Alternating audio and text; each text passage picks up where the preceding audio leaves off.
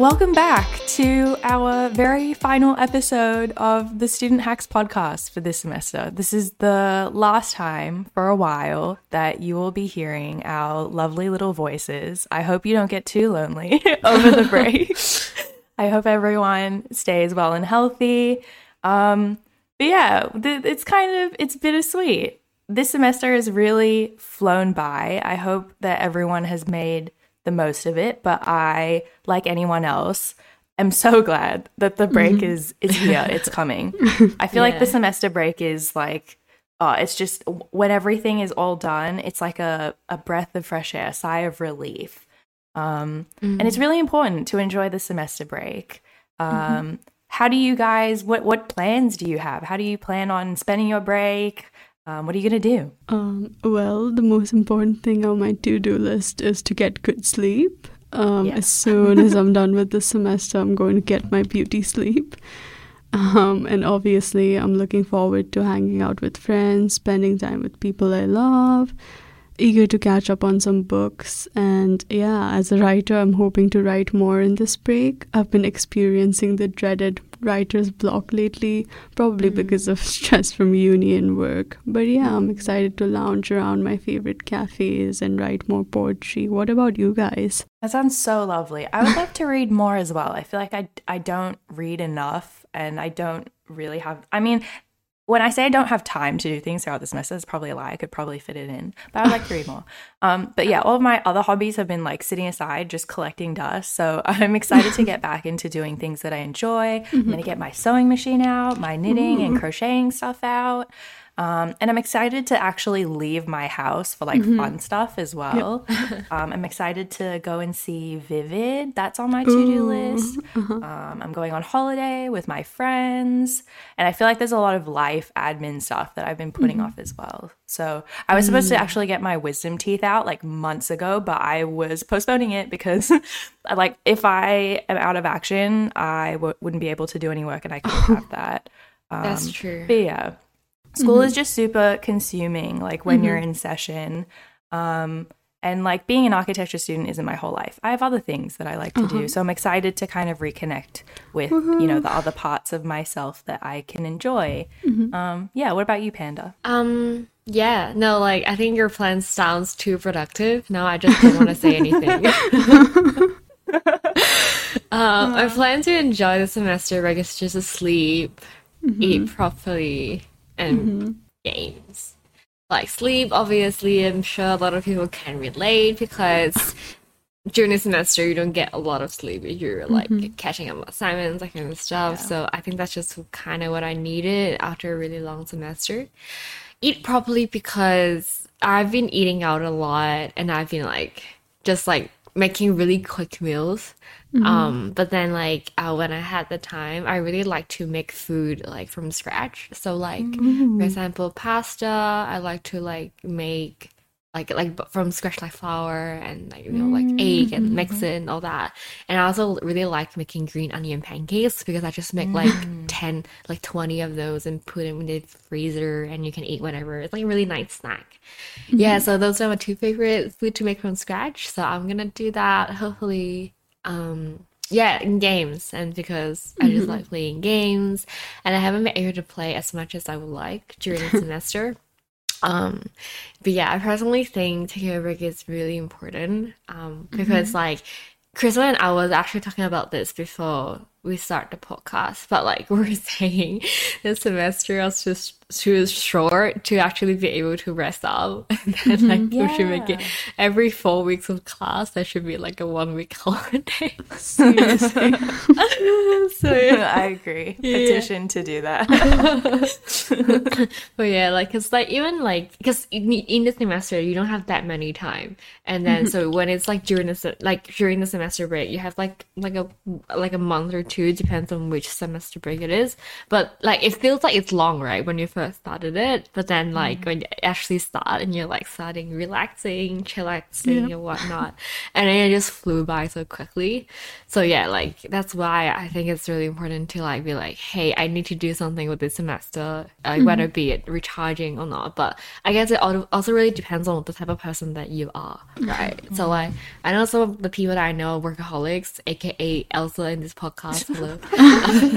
Hello. They enjoy working, being really productive, even after a really long semester, which I don't understand, but I will accept. I'm a little curious. Like, I guess Elsa, obviously that's the case for you, but like with Christmas as well, and like if you have any like throughout the semester break, do you have any work done, or like, you know, do you have any tips for students that want to be productive or proactive to be productive throughout the semester break? Yeah, I mean, I guess looking for work of any sort is pretty difficult. I very recently wrapped up my internship that I found over the summer break, so I kind of do believe in being a little bit productive over the breaks. Yeah, I think it was a good move for me to look for an internship over summer because it prepares you so much when it's actually time to look for work and start work. Again, found my internship through UTS Careers Hub, and I guess Careers Hub is a truly great place to start when you're looking for internship because you don't have to worry about getting your credits from the internship.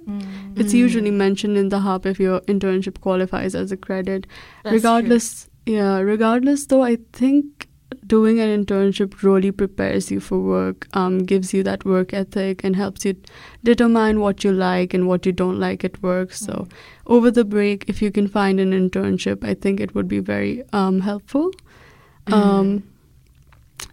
especially to avoid overwhelming feelings when you're looking for work after graduation. So I certainly suggest that everyone try their hands at completing an internship. As of applying for jobs after graduation, that is a whole new level of stress. Heads up, I'm graduating this semester. If I don't mess up my exams, obviously. We're going to do a shout out to Krishna. Everybody clap right now because she will be graduating. Yay. It's sad though because like we're going to miss you so much. I know. I'm going to miss being in the podcast so much. Yeah, everyone but that's is just a whole saying new. That like graduation is just like becoming unemployed. It is so hard to find a job. Professionally unemployed. Like, I'm not trying to bring you down, Krista, but I'm just like, I know. said that. I'm just like, I know it is. It's just. It's okay. It's okay. Yeah, you're gonna be okay. Yeah, I've been looking for work, and I guess my best bet has been LinkedIn. Again, one of those social media apps that is very beneficial once you learn how to navigate it. Building connections via LinkedIn is a great way to get yourself out in the market, and that's exactly what I have been doing. It is very daunting at first to put yourself out there like that and trying to connect with as many people as you want, but when you need a job, you gotta do what you gotta do. And I suggest starting early, so over the breaks maybe start building those connections, so that when you're near graduating you have connections that you can seek out. And definitely visit UTS Careers if you're planning on finding internship or work of any kind, because they have plenty of resources to guide you, help you and support you throughout your journey to find work. What about you guys? How do you guys navigate being productive over the break? I also really back Career Hub. It's a really good resource. They update the listings. There's new ones on there like more or less every day. I found this particular job, I'm pretty sure, through a Career Hub listing as well, if I'm not mistaken. Probably. But there's a lot of good stuff on there. I feel like in the past my journey has been very different. Like I used to only work like service jobs or like lower commitment jobs, which is good because I either was only going to work, during the break or during the session. I really didn't have the hours to commit to a job because architecture is so intense, all-consuming. But it's funny because I never really wanted to work like in an internship in an architecture firm while studying as well. Like for me, that would just be too much architecture in 1 week. I would hate to finish my architecture class and go to my architecture job. Like that'd be way too overwhelming for me. I've always preferred to kind of like diversify my time, doing as many different things as possible. I find that just keeps me stimulated. And I don't get bored, I suppose. Yep. But for that reason, I've transitioned to kind of freelance type projects that I can do from home. And I really like it because I can fit it into my own schedule. And I feel like almost any type of skill can be monetized if you really want to. Like we live in the age of the internet, and it's a great platform to get your name out there. Whether it's on social media. I know we've talked about Fiverr before briefly. The pay is horrible. So I really would, it's like maybe the very beginning stage, but once you get a little bit of experience, you can branch out and create your own website and portfolio online. It depends on the type of work that you want to do. So if you're like advertising, website building skills, then you should probably have your own website, right? If you're doing really well in your classes, make and sell study guides or like sell your notes on Student VIP. My boyfriend graduated like several years ago, and he's still getting passive income from his notes being sold. Actually, so that's it's crazy. Like he graduated so long ago, but he's still making money off of that.